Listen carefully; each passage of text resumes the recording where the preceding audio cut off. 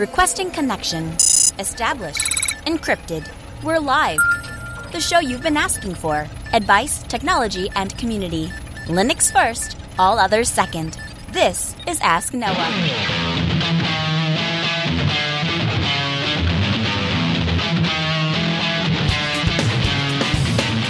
Live from Multispeed Technologies, the show that puts you, the listener, in the driver's seat because you are the content. The phone lines are open to be a part of the program. It's a free call, 1-855-450-NOAH. That's 1-855-450-6624. Hey, give me a call. We'll have a conversation about your tech questions or business and tech questions. Linux advocate, above all else, small business owner, now host of the only radio show centered around you, the listener. Welcome to the Ask Noah Show. My name is Noah Chelias. So good evening to you all. Happy to be here. We are trying something new this episode. We got a new broadcast machine in, and this machine was custom built specifically for the Ask Noah Show. So instead of putting a bunch of money into capture hardware and stuff like that, we have brand new audio interfaces and all of that. Now, the thing is, a producer of our show, Mr. Rikai, he has to go through and edit all of this stuff. And so when I make sweeping changes like this, it makes his life very, very difficult. And so the solution that I came up with is I'm going to try and do two streams. I'm sending the ordinary stream and recording it just like we always do. That's the stream you're seeing at jblive.tv or the stream that you're hearing at asknoahshow.com, or if you're listening to us on Logos Radio, US or on 88.3 FM. But in addition to that, we are going to Facebook Live, which is the only platform I could think of that most JB viewers wouldn't be on anyway, because, Facebook's that proprietary piece of crap. But as a small incentive, if you are joining us on Facebook Live, I do have this little C920 that I stuck up here on the top of my monitor, and so there is a camera on so you can see into this room. And again, a couple weeks ago, we moved into my personal studio, so you can see I've got like my drum set and electric guitars and amps and stuff like that behind me. And so it doesn't look very techy, and the room's a bit of a mess, to be honest with you, because that's our rental rack. We've got a rental rack over to the right. But that's just something special that we're trying. So facebook.com/KernelLinux, I think. And if I'm going to be very honest with you, I don't want to do a video show, and so I'm pretty much going to ignore this camera and the whole Facebook thing the rest of the night. But a plug, if you guys want to join, if you wanted to see what it looks like when we do a radio show, you're welcome to join us again, facebook.com/KernelLinux. And I think we did find an actual direct link, and we tweeted that out. And there's some way to watch the replay or something like that. So it could be kind of cool. And if the recording does go well, then the video version of this, I would assume, would get released out with the YouTube stuff. And so you guys can see how that looks. You can see what it's like behind the scenes, so to speak. All right. Phone lines are stacking up, so we want to go to the phones. We'll start with Ian in Canada. Hi, Ian. Welcome to the Ask Noah Show. Hi, Noah. Thanks for taking my call. Yes, sir. How can we help today? Yeah, I've got a problem with the Wi-Fi in the house. It's pretty patchy. It's a 2,500 square foot house. I've got a few things which are the problem. One is that I've got if I look, there's about 30 other SSIDs I can see pick up. And on each of my 2.4 gig channels, like 1, 6, and 11, I'm getting at least 6 other routers that I've got to compete with. Now, and on the 5 gig one, obviously, I've not got as much range. I've heard you talking about MikroTik, and what I've got in the house anyway, I've got Cat 6 everywhere. Every room has got Cat 6. But I've got certain devices like Rokus and things like that, and tablets that obviously need the Wi-Fi. And I'm wondering, I know you've put them in quite a few hotels. I'm thinking about putting, say, 3 routers in, 3 access points, wireless points through the house. I'm wondering whether to set them up. A, which model do you recommend? And B, should I have all the same SSID? At the moment, I've got an ASUS router that is flashed up with a Tomato USB, which is similar to DDWRT. Mm-hmm. That's okay in the one room, but I've got patches all over the house, which I'm not getting anything. I'm just wondering, I want a robust setup. I've seen the Google Mesh, but I don't really want to go down that route. I'm just looking for an idea here and some exact product pointers. Yeah, of course. So the product that you're referring to, the MikroTik, they actually make some of the best routers that are out there. And a lot of people use them as access points. In fact, the company themselves actually provides one of the ports, I think it's port 1, allows you to power the router itself over PoE, or what we call power over Ethernet. That is, we power the device using the same cable that we get our data from. Now, I don't actually use Microtech for wireless. And the reason is, Ian, is because there's a better solution out there. And the better solution is an access point by the company by the name of Ubiquiti. And Ubiquiti makes some of the best access points, if not the best access points out there. And I have put my Ubiquiti Unify system up against thousands of dollars worth of Cisco equipment. I've put it against thousands of dollars worth of Ruckus wireless equipment.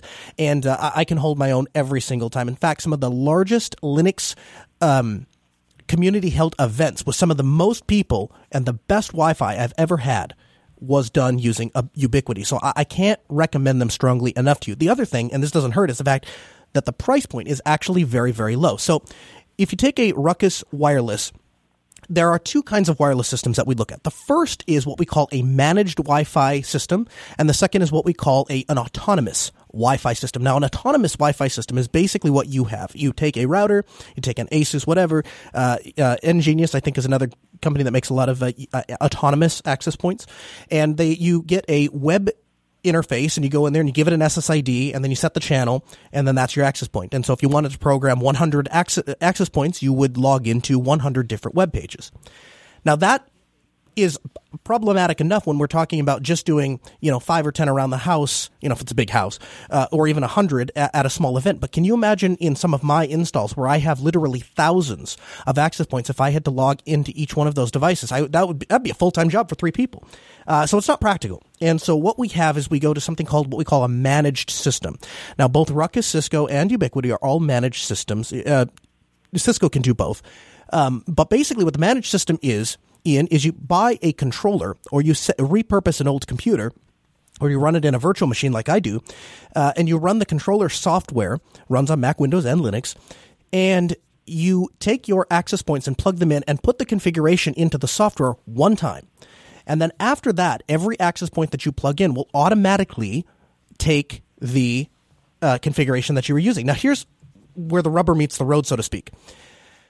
The access points from Ubiquiti are, again, some of the best access points ever. And what they allow you to do is monitor what we call rogue access points. So in your case, that's the other networks that you're seeing. And it will do channel optimization and say, here is the best channel. They're all bad, maybe. Okay. But here is the best one of the bad channels. And of course, you mentioned that you have both 2.4 gigahertz and 5 gigahertz. The truth is, Ian, everyone runs on 2.4 gigahertz. I mean, cordless phones run on 2.4 gigahertz. My microwave runs on 2.4 gigahertz.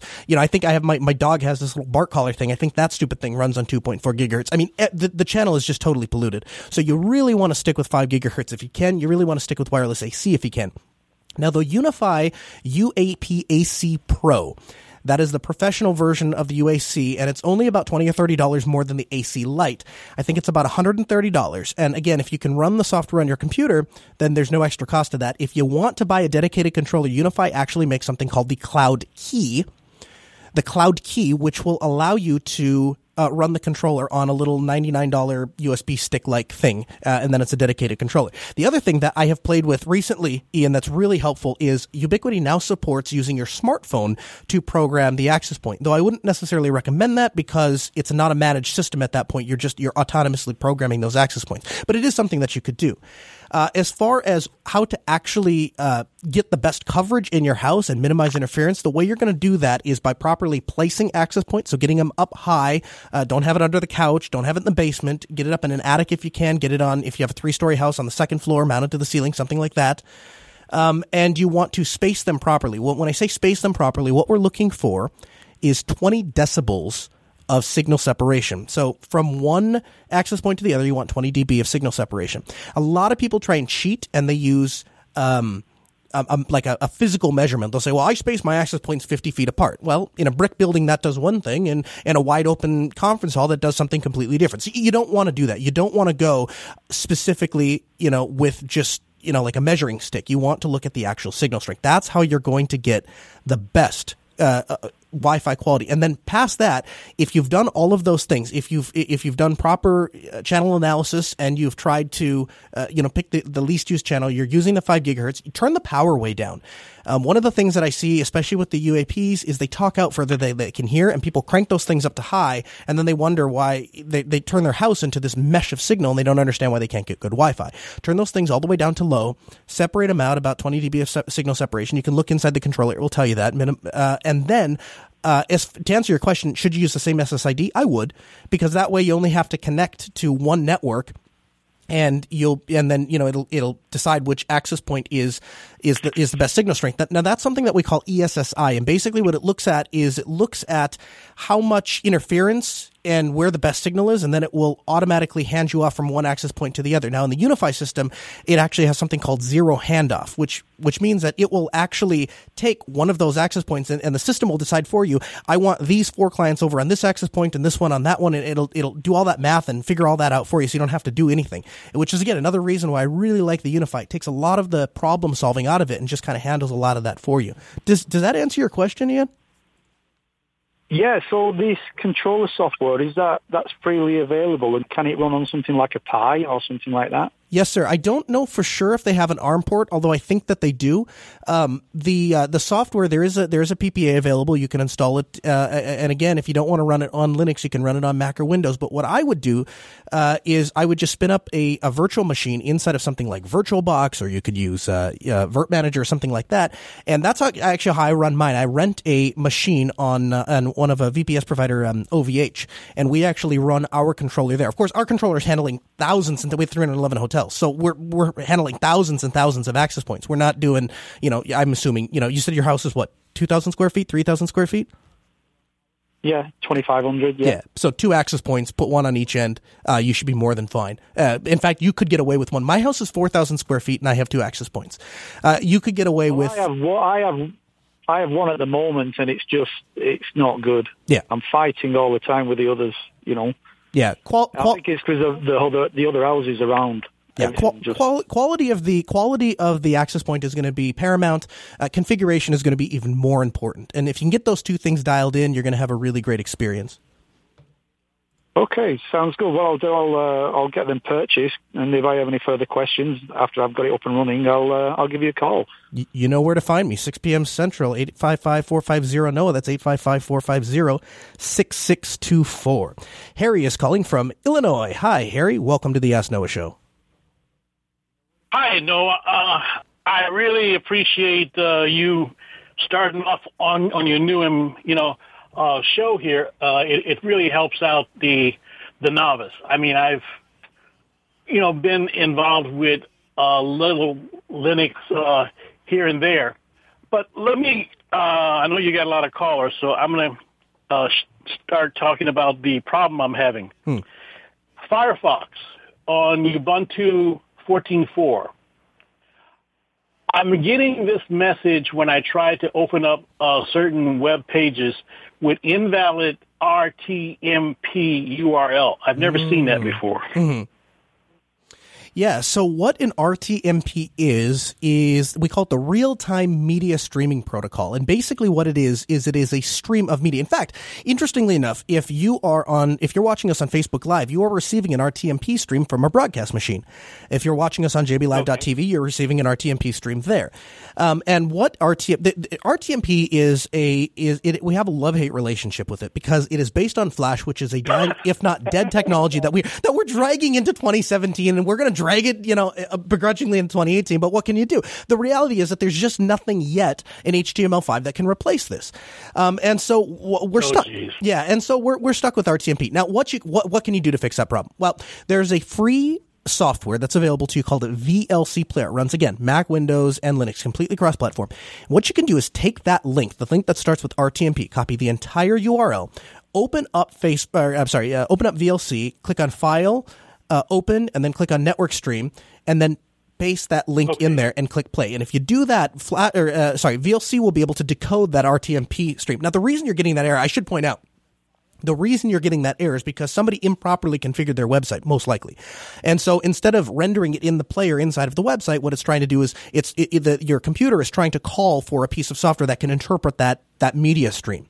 And so, you might, if you know the people or if you think they'd be responsive to feedback, you may consider pinging them and just saying, hey, this thing is not working, is something you could do about it.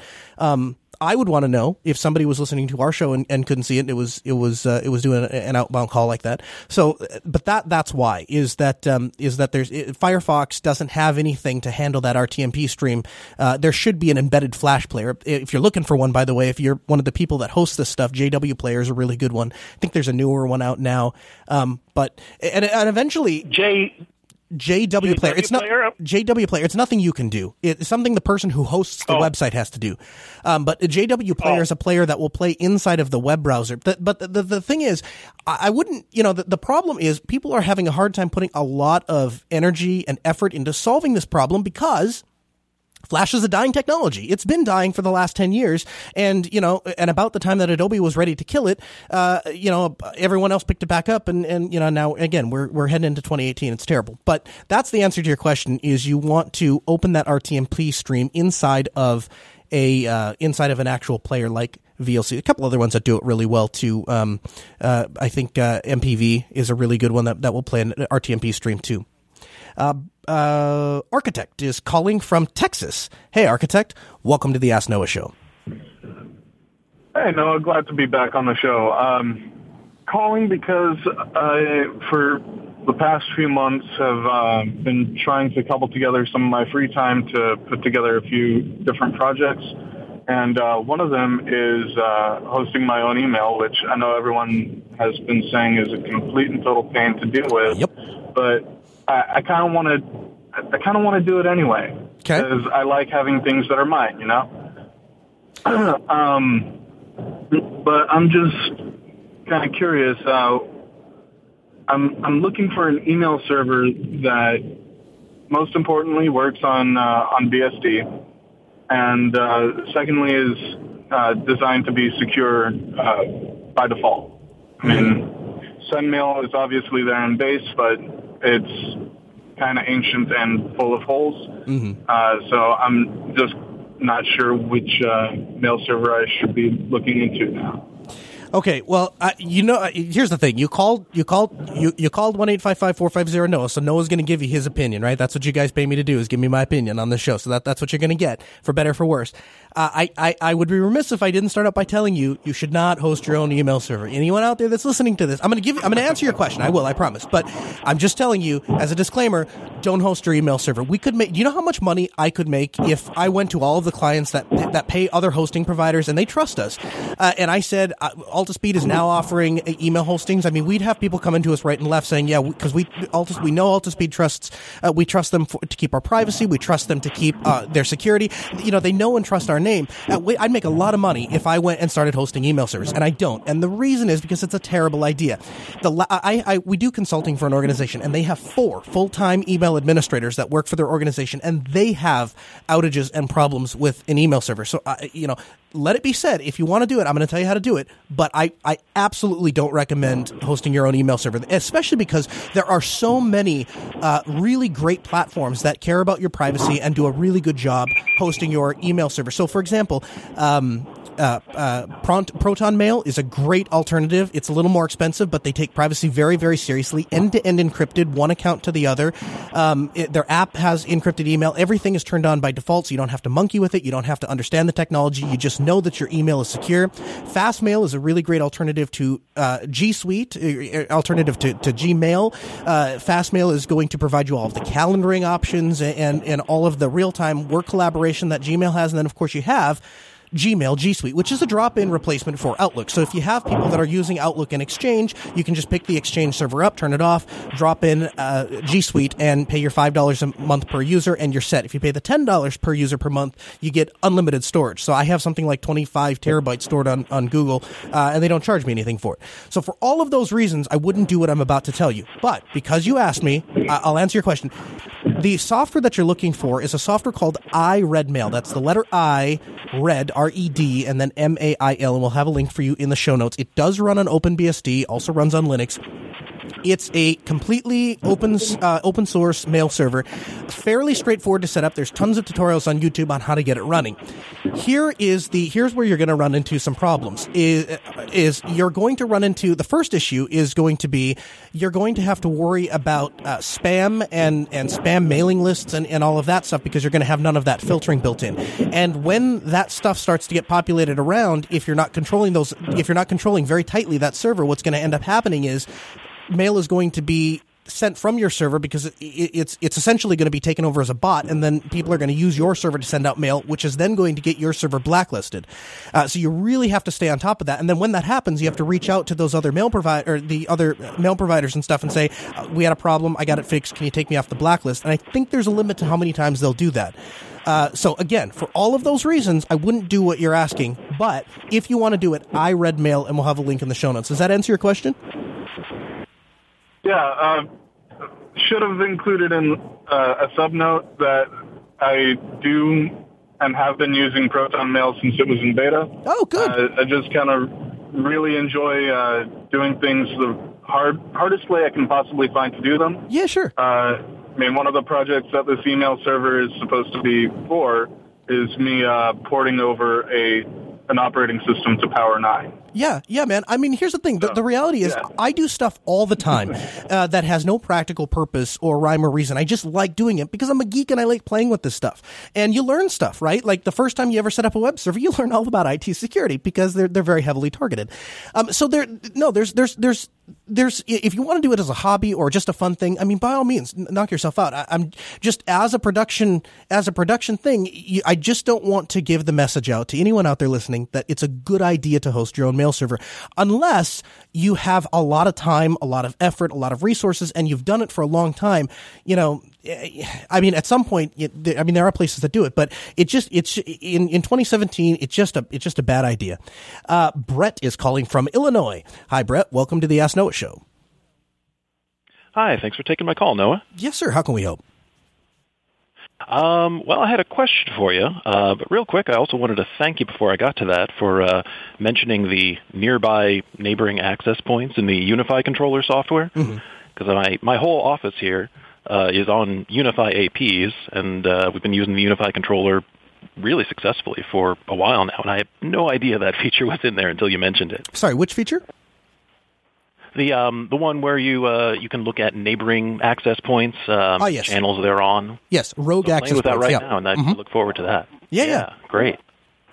Anyway, the main reason I called was I work in IT for a small to medium-sized business here in Chicago, and all of our workstations, with the exceptions of a few Macs, are on Windows 8.1 right now, and we got Linux, up to our ears in Linux in servers, but we don't have any Linux workstations. Kind of at a crossroads right now where, thanks to Microsoft making sure Windows 8.1 and our standard image we've worked very hard on won't work on any brand new hardware that we buy. Yep. We either have to move to Windows 10 and redo all of our work there and then be on what is essentially the rolling release version of Windows, where they're going to throw features whenever they feel like it at us. Yeah, the last version of Windows. Yeah, essentially, yeah. Or we migrate to some Linux workstations. So I'm comfortable with that.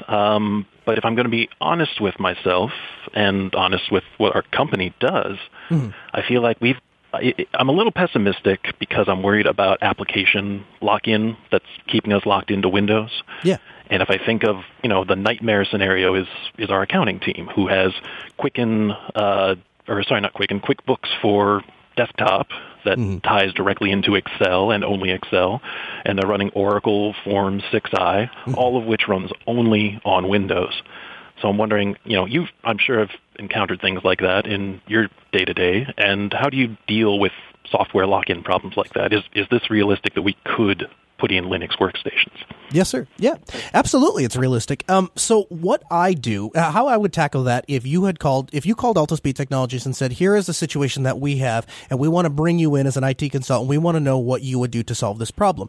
Here's what I would tell you.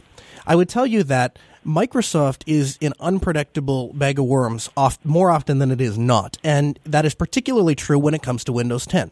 Now, the reason that I become so concerned about Windows 10 is because Microsoft has a real funding problem right now. Their revenue stream is drying up because we see people that are still sticking on XP. We were working on an ATM, I think 3 weeks ago or 4 weeks ago, and brand new ATM, and swapping the thing out, and it was running XP embedded. That's how much people are sticking to XP. And whatever the stick was on XP, I promise you it's going to be twice as bad on Windows 7, because there's more things are computerized at the time that Windows 7 was out than at the time XP was out. And so you're going to have even more people that are sticking on Windows 7. And so because of all of those reasons, people are very resistant to upgrade to Windows 10. And by the time that they do upgrade to Windows 10, that's going to be the license that is included with the computer. And Microsoft isn't making a ton of money off of that. The days of people going out, buying a computer, and then spending $200 or $300 on a copy of Windows, and then when the next version of Windows comes out, upgrading to Windows 98, and then Windows 98 Second Edition, and then the Plus add-ons, and those days are long gone. And we see that similarly with Microsoft Office. I can't count the number of businesses that we do consulting for that just say, you know what?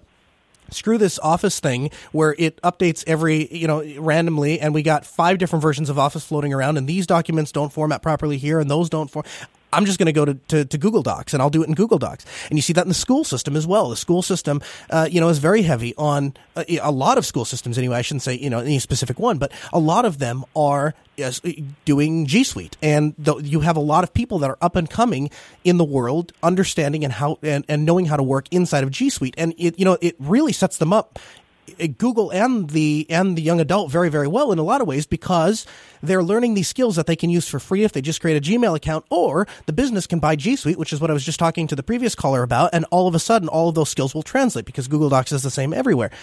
So I think the future of Microsoft and how they're going to make their money, is a little bit in jeopardy. So getting back a little bit to specifics on how we'd solve those problems. So because of some of those reasons, I would be very hesitant to upgrade your entire infrastructure from Windows 8 over to Windows 10. Now, what I might do is virtualize the infrastructure entirely. And so you could use something like, Virt Manager and libvirtd, which is an open source virtualizer, and you can install it. It has a lot of the same tools as VMware. Now, if you want a little bit more advanced, you could go with something like Overt. Now, Overt is a direct competitor to VMware. And I'll tell you, I have had conversations with the folks that are in the know at VMware, and they are shrinking their development team down to a skeleton maintenance team. They're not putting a lot of money into a lot of the VMware stuff. And part of that is because they're getting so much competition from Overt and companies like Overt, Red Hat, that are competing with Overt. Here's how do you present that to, a high level, CEO or president or whatever. What you would present is, if we virtualize our infrastructure, we buy software licenses one time, and we put them on this virtual infrastructure. And now we can take advantage of things like snapshotting. We can take advantage of, scale production ready file systems like ZFS. And we can utilize those technologies to to better our uptime and save money. So, for example, I'll give you an example, a real life example. We have a client that we're working with, and they have some very, very expensive imaging software, like $20,000, $30,000 per copy of this imaging software. And they need to be able to access it from all 300 some workstations or 200 some workstations, but there's only maybe 75 or 80 some people at any one given time that need to access this software. So rather than buy 300 licenses of this imaging software and put it everywhere, they buy, 60 or 70 licenses and have it on these virtual workstations, and the person that needs to use that imaging station logs in, it spins up and grabs you the first infrastructure that's available, and then they can use that piece of software. And there's nothing saying that you couldn't assign everyone a virtual workstation and then give them a physical workstation to log into that virtual workstation they work from. There are companies that specialize in this entire infrastructure. There's a company called N Computing, and they make the what they call the L300 thin client. And what the L300 thin client is, it's a box. You can buy them on eBay for like $30, $40. I think new they're like $99. But they tie directly into this virtual infrastructure, and you can get a virtual desktop presented as if it was physical hardware. But here's where the rubber meets the road, so to speak, is when you go to upgrade those machines, you're going to spend a lot of money, obviously, to buy a server that's capable of virtualizing however many workstations, right? But when you go to upgrade that workstation, that server, everyone gets an upgrade. So you're going to buy the first time the cost is a little higher, but then every time after that, most companies that we work with, they're on a 2 or 5 year cycle. So they swap out the machines every 2 or 5 years. Well, after that initial investment, every 2 or 5 years, you're only spending a couple $1,000 instead of spending, I'd say the average workstation's between $800 and $1,200 plus software licenses on top of that. So maybe $1,500 to $1,800 total, depending on what you're doing. You're going to take, and that's per workstation, you're going to take that down to $100 per workstation, and maybe you'll spend $7,000 or $10,000 every time you cycle the server. So that's going to somewhat depend on how big your organization is, right? If that's cost effective or not. Does that make sense? Well, I think we have a lot of the infrastructure. Yeah, I think we have a lot of the infrastructure in place for that already. We already have an existing VMware ESXi cluster. Oh, there you go. So we can use a lot of that. And it sounds like you're essentially suggesting kind of a thin client model. So yes. Instead of upgrading to Windows 10 because Microsoft made me do that to buy new hardware, right. I'm running my old Windows 8.1 in a VM until it's, I guess, end of life. Yeah. Yeah, that's what I would do. And there is a tool. I can't think of the name of it off the top of my head. I'll see if I can. I'll have it for sure in the show notes for you. But there is a tool put out by Microsoft themselves, and what this tool does, it's really fascinating. I'm gonna see if I can find the name of it. What this tool does is, it's disk. The number 2 VHD.exe. I'll have a link for you to that tool in the show notes. But what disk to VHD does is it takes a physical workstation and turns it into a virtual hard disk. And so we have gone into offices and we've run this tool, which is put up by Microsoft. You take this tool, you run it on a physical workstation, and then it spits out a VHD hard drive image. And I convert those to QCOW2 because the performance is a little better.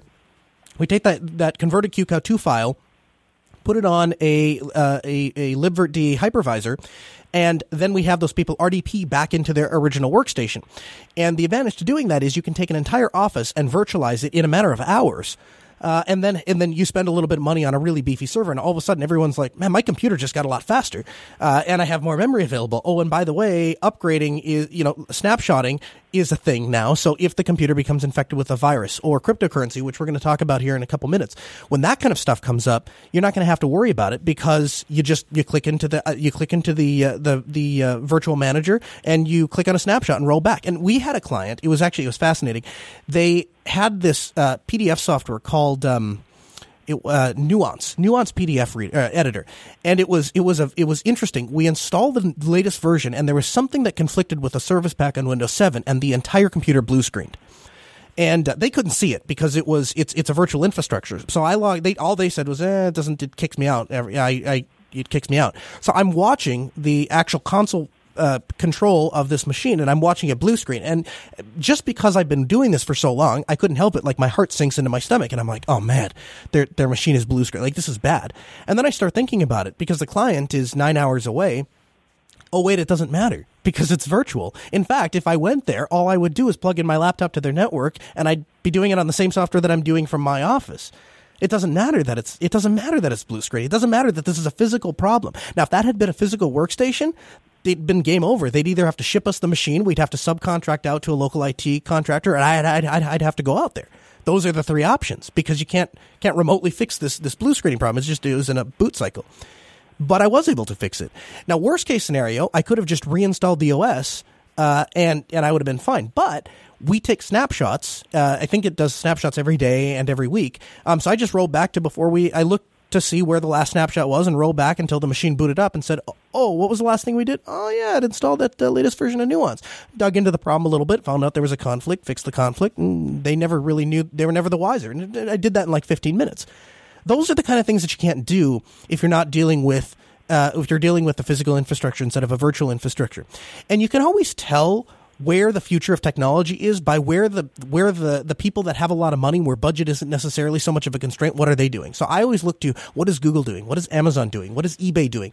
Because those are the players that every time they have an employee that can't work, especially in the case of Google, I mean, some of those guys are making $150,000, $200,000 a year. If he's just sitting at a computer because his computer's dead, what's he doing? And, that's what they do. They have a main machine, and they SSH in. They have all Google's really fascinating because they have all these plugins and stuff that enable you to do it from Chromebooks and MacBooks and Windows computers and everything. But that's the direction that they're going. Again, guys, 855-450-NOAH. That's 855-450-6624. You can send an email live at AskNoahShow.com. Again, we're streaming live on Facebook Live this evening because it's fun. Now, 2 weeks ago, we talked a little bit about this idea of intrinsic value for currency. We talked about the fact that the United States dollar only has a value because we say that it has a value. And so if you accept dollars for your paycheck, it's because that you trust that somebody else is going to take those dollars as payment for groceries, and you can pay your light bills. If tomorrow we all decided that instead we were going to trade shoelaces, that's what we decided. We're going to trade shoelaces for payment, and that was going to be our intrinsic value. We're going to all trust the shoelace. Then tomorrow, shoelaces would be sold out in Walmart. Or if we could do the same thing with 64 megabyte sticks of RAM, right? We're all geeks. We probably have some of those laying around. They're somewhat rare at this point, I would think. We could just decide we're going to trade in 64 megabyte RAM sticks. And so we start to look at what things keep us from trusting a given currency. Well, currency stability is one. And most of us believe and understand that tomorrow we wake up, the United States dollar is still going to have roughly the same value as it has today. And that's where this idea of cryptocurrency comes in, and that's why it is so fascinating lately. As of right now, I need this device here. As of right now, Bitcoin is at $7,061.30. So dramatic climbing in just the last couple of months. And why that's interesting is, and I'll give you an example. So if I work for 1 week and I earn $10,000, I can go buy a pretty decent car. Or I could put a down payment on a house, very small house, or I could buy 10,000 little Snicker bars, which is probably what I'd actually do at the dollar store. But the day after that, the government says, you know what? The federal debt is so high, we owe so much money to China. Let's go ahead and fire up the printing presses, boys, and we're going to pay back China. Now, if we did that, shortly thereafter, the U.S. would print $10 trillion in currency, and then we would have what we call inflation because there's now $10 trillion floating around that we didn't have before. And so I still have $10,000. All 10,000 of them are still there, but they have less purchasing power. I can buy less that day than I could the day before. That is, the store would now only sell me maybe, 5,000 Snicker bars because they're $2 a piece or whatever, And so what can we do about that? Well, we could limit the number of dollars that we print, but that solution, it's an artificial solution. It only is going to last as long as we continue to decide to put off printing any more money. Bitcoin is unique in that, like gold, there are only 21 million coins. There will never be any more Bitcoins minted. There are only so many available. And so, for example, when we lost a bunch of Bitcoins in the Mt. Gox crash, everyone's Bitcoins went up just a little bit. And the reason for that is because of the law of supply and demand. We decreased the total available Bitcoins that are available to be mined because those Bitcoins were mined and the private keys were lost. And so those coins no longer exist in the ecosystem anymore. They are lost. So therefore, every other Bitcoin has become that much more rare. And so they rose in value. And so how do Bitcoins come into existence? Well, it's a very simple process. A math problem is proposed and computers work on solving that math problem. And we call that mining. And if they solve the math problem correctly, they are awarded a coin. Now, in 2017, the math problems are so complex and it takes so long that you literally have hundreds of thousands of machines to solve these problems. And so when you combine a lot of machines together to mine a Bitcoin, we call that a mining pool. And when the problem is solved, then every person that participated in the pool gets to take home a small fraction of the Bitcoin. Now, if you have a small fortune to get into Bitcoin mining and you can afford to buy these Bitcoin miners that cost thousands and thousands of dollars, but mine Bitcoins very, very quickly, you can actually make some money doing it. And there are people that do that. But the reality is that most of us can't afford the hardware that would be necessary to actually mine valuable cryptocurrency. You can do some of the cheap knockoff ones, but the actual expensive things like Bitcoin and Litecoin and stuff like that, you really need a large miner to take that on. And again, So unless you have a small fortune, that I wouldn't recommend trying to get into this to make any money. You're going to lose money, undoubtedly. But I see it as a hobby. That's what this is. Cryptocurrency is a hobby, and I don't expect to make any money when I go water skiing. I don't expect to make any money when I go out to the range and shoot guns. I don't expect any money when I sit down to play guitar. Those are hobbies, and we spend a reasonable portion of our budget for an entertainment purpose. Now, there is a nationally syndicated radio host, Dave Ramsey, who has spoken a few different times on cryptocurrency, Bitcoin in specific, and he has told people repeatedly, don't invest in Bitcoins. There's always some smart aleck that will go to his page and say something along the lines of, well, I made some money, so Bitcoin has gone up. It's at $7,000 today. I guess you're the idiot. And, his stance has always been, and he's 100% right about this, that just because you can make some money one or two times does not necessarily mean that's a good idea. It doesn't mean that it's a good investment. And I'll go one step further as to say that if I were to have Mr. Ramsey on the show and I were to ask him, do you support me spending a small, reasonable portion of my earned income to fund a small hobby of mine? He'd say, as long as I'm not borrowing money to do it and it's a reasonable expense in my budget, go ahead, as long as it makes you happy. So you shouldn't expect to make any money investing in Bitcoin. You shouldn't expect to make any money mining Bitcoin. If you look at the power consumption it takes to actually mine a cryptocurrency, you're often going to spend more money. You're going to spend more money to actually purchase the mining equipment and the electricity alone than you'll ever make off the actual currency. And so that's never a good way to get into the cryptocurrency, unless again you're doing it as a hobby. Now there are some cheap ways not cheap, but market value ways to get into Bitcoin, and the way to do that would be something like Coinbase. Coinbase.com is an online cryptocurrency wallet, and basically they simplify the process down to what amounts to an online bank account style thing. Essentially, what you do is you sign up for an account, add your banking details, and transfer $10, $15, $25, $100, whatever, into your Coinbase account. And then you can convert that into Bitcoin. And then you can hold on to that Bitcoin, and then you can sell it. Now, I think I've made it pretty clear. I spent the last 10 minutes talking about how you're never going to make any money in Bitcoin. Again, $7,000 today, $7,061 today. I want to tell you that I furnished my entire living room with fairly expensive furniture entirely on Bitcoin, and I didn't pay anything for that Bitcoin. I mined the Bitcoin, and knowing full well that I was never going to make any money because it's more expensive. All those things I just said, they're all true. But when Bitcoin literally goes up 5 times in value in a matter of 2 years, it turns out you can make a lot of money. And so there's a chance that you just get lucky, and then it's fun, and then the hobby becomes kind of fun because I managed to fund a couple trips and my whole living room, and it's just a fun thing to do.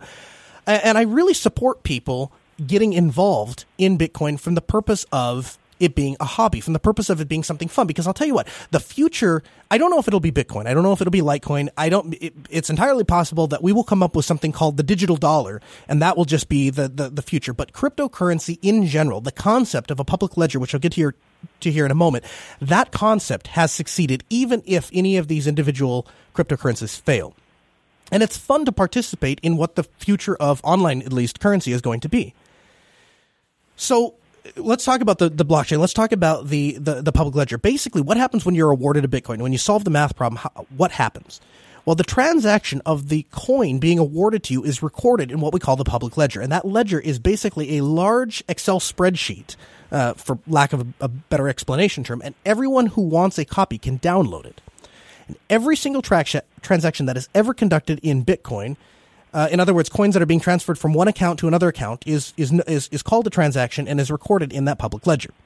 Now, this is great from a fraud standpoint because there are 10,000, 100,000, 100 billion people that all have this ledger copied. It's almost impossible. We'll say it's impossible, practically speaking, to ever circumvent the security of the public ledger. I can alter my public ledger. I might even be able to convince a couple 100,000 people to alter their public ledger, but it will be dwarfed by the hundreds of other million people that say, nah, those people are wrong. That doesn't match what we all have. But at the same time, we can propagate changes to the ledger, to everyone's ledger, as long as they're authentic transactions. We can propagate those changes within a matter of seconds. Which makes sending money across international lines super quick and efficient. It means carrying money across international lines is super quick and efficient. Let's see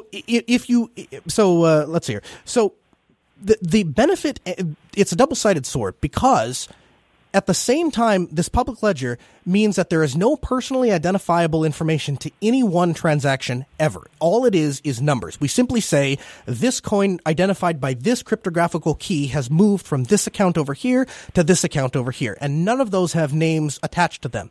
However, because the entire public ledger is in fact public and everyone can have a copy of it, if at any point in time I can tie a Bitcoin address to a given human being, I can forever follow that money. So let's walk through an example. If you were to buy a Bitcoin from Coinbase, which has your banking information, so they can get a subpoena and get your personally identifiable information, your name, your social security number, your dog's pet, all that stuff. You buy that from Coinbase. If let's say you mine from Slushpool, which is a common pool for mining Bitcoin, and you have an account that's tied maybe to your email address, again, something that's personally identifiable. If you have either of those two things, at some point you can go back and they can say, okay, that person mined this particular coin, and then he sent that coin to this address, and then that coin went to that address, and then that coin went to that address, and you can follow that money around. And we saw that happen in the Ross Ulbricht case. If you don't know who Ross Ulbricht was, he's a guy who took the advent of Bitcoin and said, I could pair that with an illegal marketplace, and we could sell tons and tons of illegal things, illegally, and we could use Bitcoin to facilitate that transaction. And he mistakenly thought that because it's just cryptographical signatures, there's no actual names tied to the stuff, that the money could never be traced, could never be found.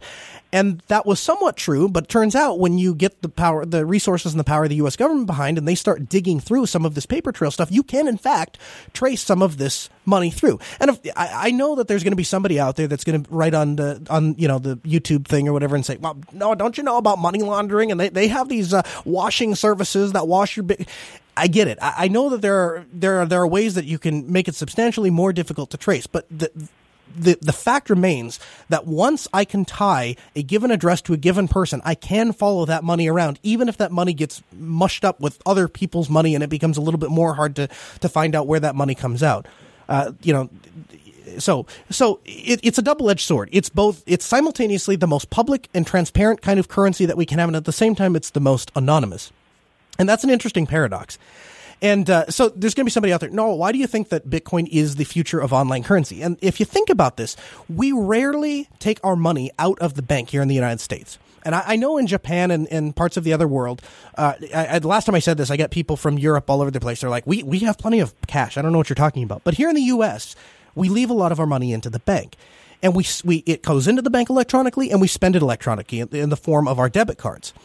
And now I went to McDonald's, and my son ordered on this big touchscreen thing that they have there, and I just use Android Pay, and I touch my phone, and the money sucks out of my bank account, and I've never even seen that money. It's become even one step less removed. Now I'm not even talking to the bank per se. I enter the bank information, the debit card information, into Android Pay, and Android Pay is doing the interface. So we're even more removed. And there are the standards for moving money are very archaic. At least they are here in the U.S. I can move money from one bank account to the other, but I would have to do it with something like a bank wire, which costs $20 or $30. Now, there are some newer services like Cash.me, put out by Square, and PayPal now has instant transfers and stuff like that, but they also have fees associated with them. And sometimes they're instant, sometimes they're not. It's kind of hit or miss. But all of these apps, all of these things are Band-Aids to problems in 2017 that are rooted in the 1800s and 1900s. Like, it's just not how we spend currency anymore. And it gets even more, this becomes super evident. This is why I said online currency, because I think long before it takes off in day-to-day transactions, I think it's going to take off it already is taking off in the online currency, online transaction world. If I want to buy a product in Japan and I buy it on eBay, right now that process is I log into PayPal, I add my payment details, I buy the item on eBay, the seller sends me an invoice, I pay it with PayPal, and then there's this ridiculously complicated thing that happens. First, I have to give my money to PayPal. Then PayPal converts US dollars into yen. And then they take the yen and they transfer it into the other person's account. But because of fraud, and depending on if the seller is new or not new, or how long they've had and how tall they are, and what color shirt they're wearing, and a bunch of other weird things that PayPal comes up with, they'll just indefinitely hold the money. We covered a story very, very early on in the show, I think episode 4 or 5, that talked about a story where a gentleman running his entire business on PayPal, and PayPal just one day decided, hey, I know you've been doing business with us for 10 years, and we've never had a fraud complaint against you, but we just decided today we're going to hold your money for the next 8 months. And it was an exceptionally high amount of money. I think it was like $20,000, $25,000, something like that he had done sold a car. I can't remember, but they can just do that. And part of that is because we get all these regulations involved and all of these control mechanisms to try to prevent fraud and stuff. And part of that is people just don't think, right? I will be very honest with you. Bitcoin is a very good way to get scammed. A lot of people don't understand the technology. A lot of people don't understand how to secure the technology. And if you're one of those people and you want to get involved with Bitcoin, I would suggest getting involved with something like Coinbase. Blockchain.io is another really great one. The thing I like about blockchain over Coinbase is blockchain will allow you to you can generate a key pair for Bitcoin. That's how Bitcoins are stored. They're stored. You have a public address and a private address. It's the same as every encryption protocol out there. Is we have a public address and a private address, and so we transfer our Bitcoins to the public address, and we need to sign the transaction with the private key in order for those Bitcoins to leave again. So TLDR, if I keep the private key private, then nobody can ever take my Bitcoins. So the way I store a large portion of my Bitcoins I generate these key pairs, public and private key pairs, and I print them off and put them in a physical safe. And that way, it really can't be hacked, so to speak. Now, the downside to doing that is I have no way of watching those accounts and making sure that the money is still in there, but B, how much money is in there, how much money is in each account, all that kind of stuff. That's where blockchain.io is really nice, because it'll allow you to enter just the public keys as addresses, and you can watch those accounts without ever having to actually submit the private key. And the private key being compromised, that's how your Bitcoins end up getting stolen. That's how people stole Bitcoins out of Mt. Gox. That's why a large portion of the cryptocurrency community will tell you, don't put your cryptocurrency on these online bank account type things like Coinbase or blockchain, because you're relying on their security. And a lot of times the people that are stealing this stuff are smarter than the people that are running these companies. A lot of these companies are started up by venture capitalists who don't really understand the technology. They just want to make a bunch of money. And so they do technically stupid things. And so blockchain.io is interesting because you can kind of thread that line. You can have the convenience of having just an app that I can pull up and see how much money I have in my Bitcoin wallet without ever having to actually give up any of my security. I'm really interested in cryptocurrency, and again, watching as cryptocurrency, especially Bitcoin in specific, as it climbs, and as it kind of does this roller coaster thing, but in general is on its way up. I think it's something that the show has to keep an eye on for. And there's all these memes that are going around, because those of us that are true geeks, that are true nerds, we've been following cryptocurrency since 2012, 2013, bring back Plan B, hashtag. But we have liked and seen these things, and nobody cared back then, because it was like, oh, the stupid pretend money thing is, it's worth a couple bucks, nobody cares. And think what you want about things like the Silk Road, it brought a lot of legitimacy to Bitcoin. It showed how even in an unregulated Bitcoin, the U.S. government has come out and said Bitcoin is not currency. And even with that stamp of it's not real currency, it's not real money, you guys are just playing online, turns out a lot of people bought a lot of stuff from this marketplace using this illegitimate, and I'm using my quote fingers, illegitimate currency. And after that, you've seen a bunch of other marketplaces pop up, and they take Bitcoin. Now, Altispeed Technologies, we take Bitcoin. If you want to pay us in Bitcoin for a service, in fact, we have a flat rate. One of the things I did early on was I said that if people want Bitcoin to be accepted, then we need to stabilize the market. And the way to do that is to stop tying it to fiat currencies. So just say, I will accept X amount of a payment in Bitcoin to do a given service. And so I stuck my foot in the mud and I said, I don't care if Bitcoin is worth $1 million or 1 cent. I will do 1 hour of service for this amount. And I don't remember what it is, but I'm sure it's thousands of dollars at this point. But I stuck my foot in the sand and I said, I'm sticking with it. And, at some point, maybe we'll reevaluate that. But we don't do what a lot of these other businesses do, which they use a service like BitPay. and they'll accept Bitcoin technically, but it immediately gets converted back into US dollars. And that's an okay thing if you own a technology company, or if you run an IT service company or something like that, and you want to support the cryptocurrency community, or you want to let your customers pay. That BitPay is a great way to do that, because it takes all the risk out of Bitcoin. It doesn't matter how much the market fluctuates. At the time that you got your payment, it will get deposited in US dollars in your account. So it's kind of a cool way to play. Getting a couple questions coming in. What do I recommend for miners? Antminer S3 is a great miner. It sells for between $150 and $200 on eBay. But you want to do the math. That will net you. That will net you. Let's see here. Let's do the math. That will net you about $11 a month in Bitcoin. So do you see why I'm saying this is not a way to make money? It's just a hobby. It's just something to play with. You'll make $11 a month, and that's before you've taken into account the tremendous amount of electricity. I think my S3 Antminers, I think they are on 600 watt power supplies, and I've got 4 of them. So I'm making $40 a month, but when you consider how much power I've spent, plus the miners at the time that I bought them, they were like $300 or $400. It's like a 10-year break-even point. But the thing that has turned around, and it happened once before, so it could happen again, but it would just be a function of luck, is the inflation of Bitcoin itself, the growing value of Bitcoin, which it definitely seems to be on its way up. But nobody cared about Bitcoin back in 2014, 15, and even 16 to a lesser extent. And now all of a sudden it seems like every time I turn around, somebody wants to know what Bitcoin is, how do they get involved, is it safe to get involved? That's what you do. You go to Coinbase.com, you sign up for an account, and they will take care. It's not a guarantee. Noah's not going in the red book and saying you're going to keep all your money safe, but I'll give you a much higher likelihood that you won't have any problems doing it through a reputable site like Coinbase that takes all of the mystery and all the technical things out of it, and I have this many Bitcoins, now they're worth this much, now I want to spend them, here's the address how I spend them, here's how I take them in. It's very straightforward and simple.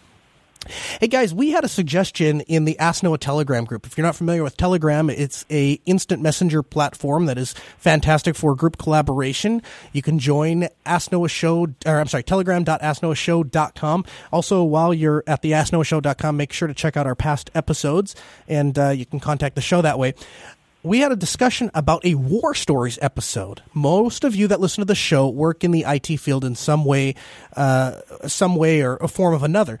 And we're going to do a War Stories episode. We're going to do that. Some of you guys can't join us live. So we had we took calls the first half of the hour, second half of the hour, I wanted to talk about cryptocurrency. But there's some of you that have said, I can't be there at 6:00 on a Monday night. And we do this show every Monday at 6 p.m. Central. So not next week, the week after, Saturday, the 18th of November at 6 p.m., we're going to do a War Stories episode. And we got a couple people lined up. They have some really fantastic stories about working in the IT fields. Crazy, crazy, crazy stuff. That all of us have seen. And if you've worked in IT for any more than, a couple of months, even you have seen how, the kind of crazy things that you get asked to do and the crazy assumptions that users make and stuff. And it's just going to be a lot of fun. So the War Stories episode will be a special edition of the Ask Noah show. Won't be replacing our normal show time. That'll still be Monday at 6 p.m. Central. But Saturday, the 18th, 6 p.m. Central, AskNoahShow.com. You can watch the video version, JBLive.tv. Maybe we'll stream that one to Facebook Live too. Hello, everyone from Facebook Live. Thank you so much. We don't usually do this. Usually we're live on the radio, 88.3 and AskNoahShow.com. But today we are testing our brand new broadcast machine, and so I needed a place to send that second stream that wouldn't take a lot of the viewers out of our traditional stream sources. And so that's what we did. We took you to Facebook Live. So thanks for hanging out with us. I'm sorry that I don't have more I'm broadcasting from my studio, so I'm sorry I don't have more like technical stuff. It's all just music stuff, and it's kind of my man cave, my music / geek man cave. But thanks for hanging out with us. We really appreciate it. You guys should follow us on Twitter at Ask Noah Show. We tweet out from time to time. You'll get updates about the show, things that are happening, our live locations. 2 weeks ago, we did a live event from Fargo at Vox Telsis. Huge thank you to them for donating our broadcast call-in system. Conference time is coming up next, the next couple months, January, February, March, April. Those are going to be conferences. We'll be live at all the major Linux events. We'll be live from NAB in Las Vegas. It's going to be a great time. So if you want coverage of any of that stuff you want to hear, make sure to follow us on Twitter. The Ask Noah Show, talked about that a little bit before, asknoahshow.com.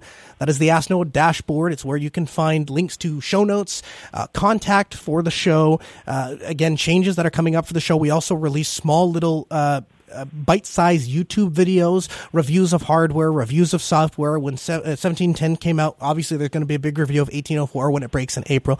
So it's a fantastic place to stay involved. You can follow me personally at Kernel Linux on Twitter or on Facebook, facebook.com/Kernel Linux, which is where this here live stream is coming from this hour. Want to give a huge thanks to Ben, our producer, Sarah, our call screener, and Rakai, our video editor. Of course, the entire team at JupiterBroadcasting.com for making this show possible. Make sure to check them out, JupiterBroadcasting.com or JBLive.tv. Tons of great tech podcasts. We'll see you back next week at AskNoahShow.com. Thanks a lot and have a great night.